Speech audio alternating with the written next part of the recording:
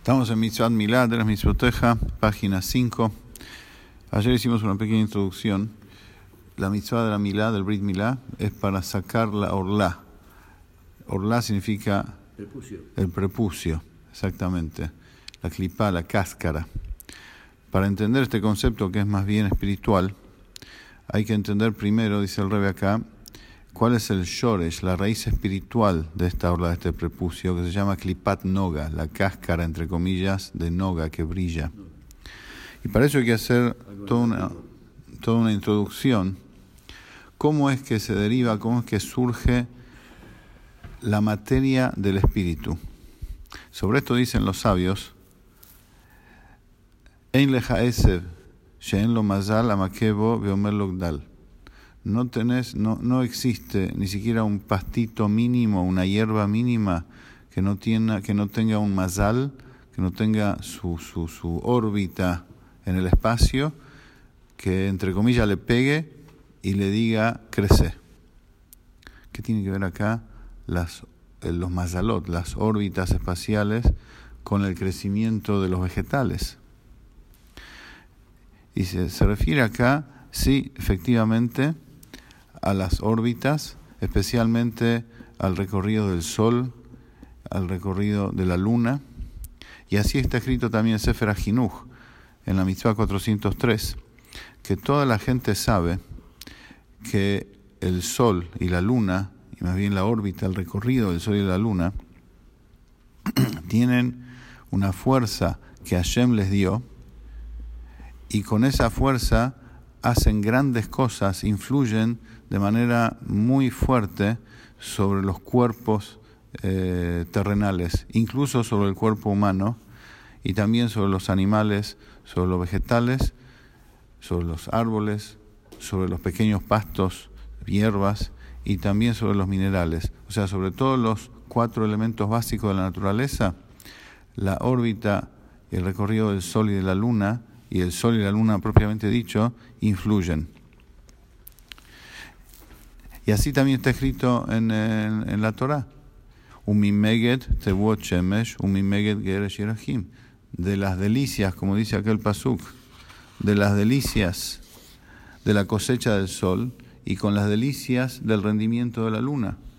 Dice claramente el pasuk que del sol y la luna crecen cosas en la tierra. Cada uno tiene su propio talij.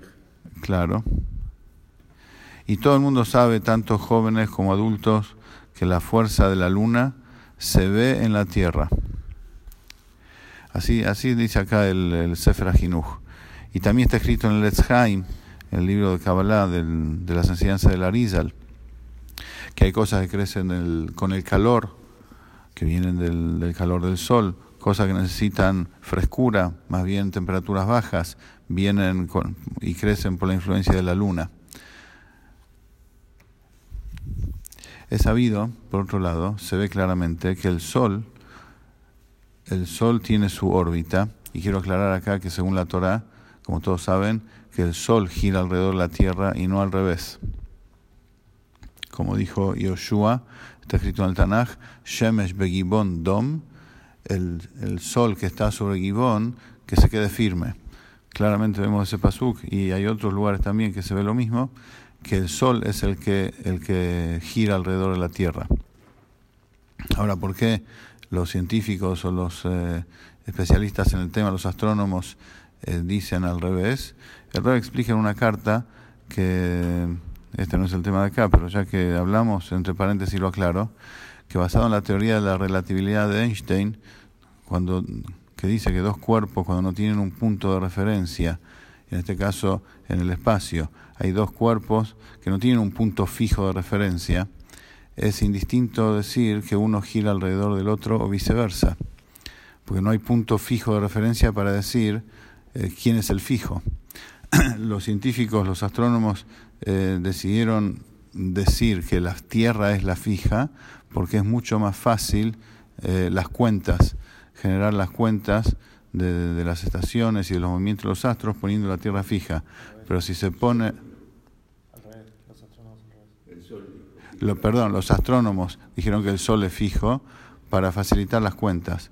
Pero si se pone a la Tierra como fija, y todo alrededor de ella gira, las cuentas son mucho más complicadas, pero al final se llega a los mismos resultados. Así el Rebbe explica en una carta. El Sol tiene una medida impresionante, es muchas veces más grande que la Tierra, y gira alrededor de la Tierra a una velocidad impresionante, a miles de kilómetros por segundo.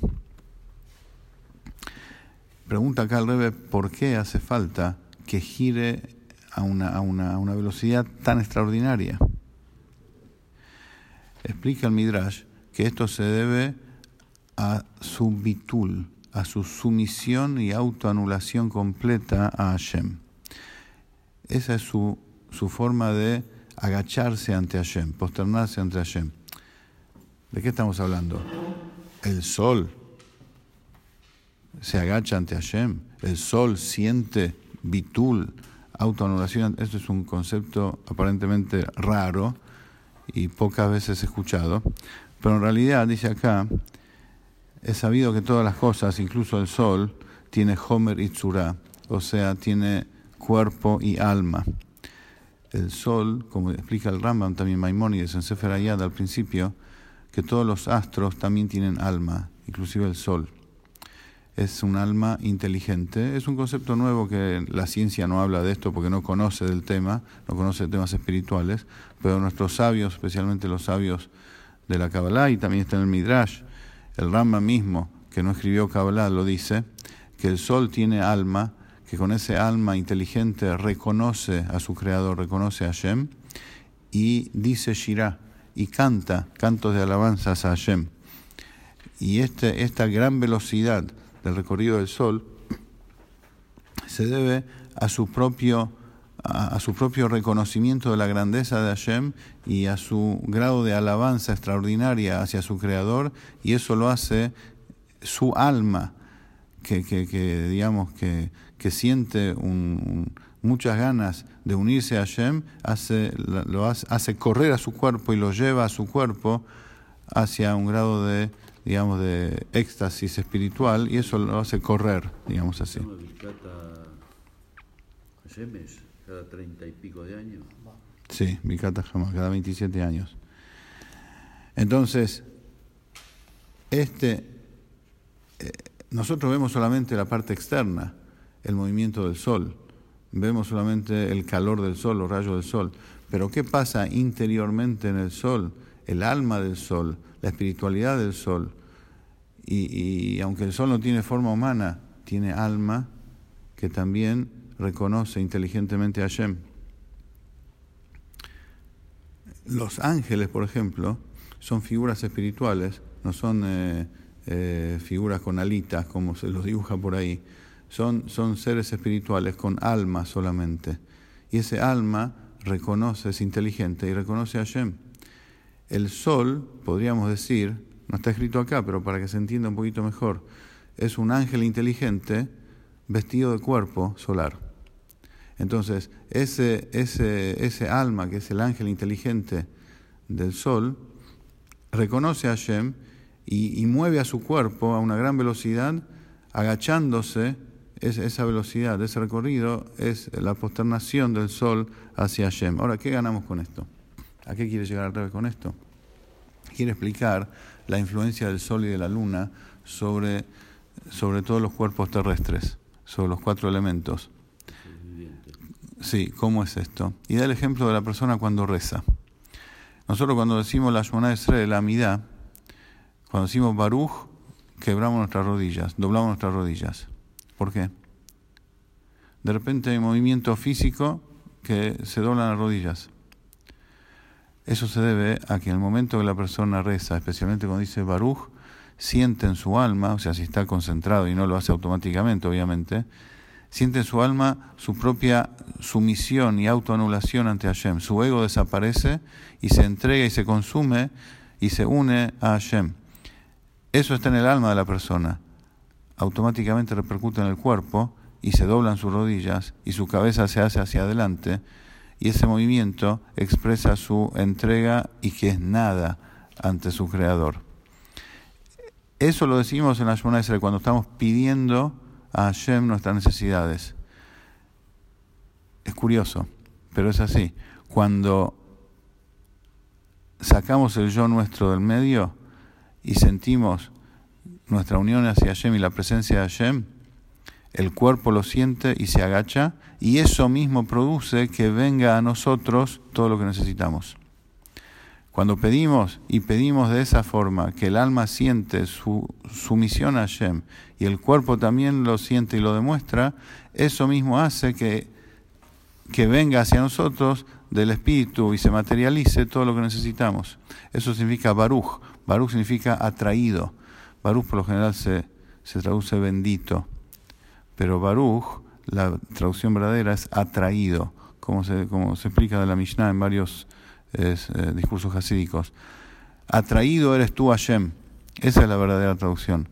Entonces, ¿atraído qué? Sí, porque todo lo que tenemos es la espiritualidad de Hashem hecha materia. Entonces, atraída es la divinidad de Hashem que se materialice en nosotros, pero para eso hace falta sacar el yo del medio. Para eso el alma necesita reconocer que es nada ante Hashem. Cuando lo reconoce, se dobla las rodillas, se inclina el cuerpo, y eso hace que venga todo lo que necesitamos, que se materialice. Lo mismo sucede, dice el Rebbe, con el sol. El sol, del cual vienen las delicias de la tierra, todas las cosechas, esa es la fuerza que Hashem le dio al cuerpo solar y a toda la órbita solar. Eso, ¿cómo es que el sol vive? El sol vive porque recibe también vida de Hashem. Se tiene que renovar permanentemente. Eso es producto de su reconocimiento hacia el Creador. Cuando el sol en su interior, en su alma, reconoce la grandeza de Hashem y que él es nada ante Hashem, empieza a cantar. Cuando canta, corre. Ese recorrido es como decir que se quiebran sus rodillas y se agacha a gran velocidad. Eso hace que él reciba vida y a su vez transmite energía hacia los seres terrestres. Ese es el secreto del recorrido solar, y así se transforma, así es el sistema que Hashem hizo, que se transforme la energía espiritual en materia física. Continuamos la que viene.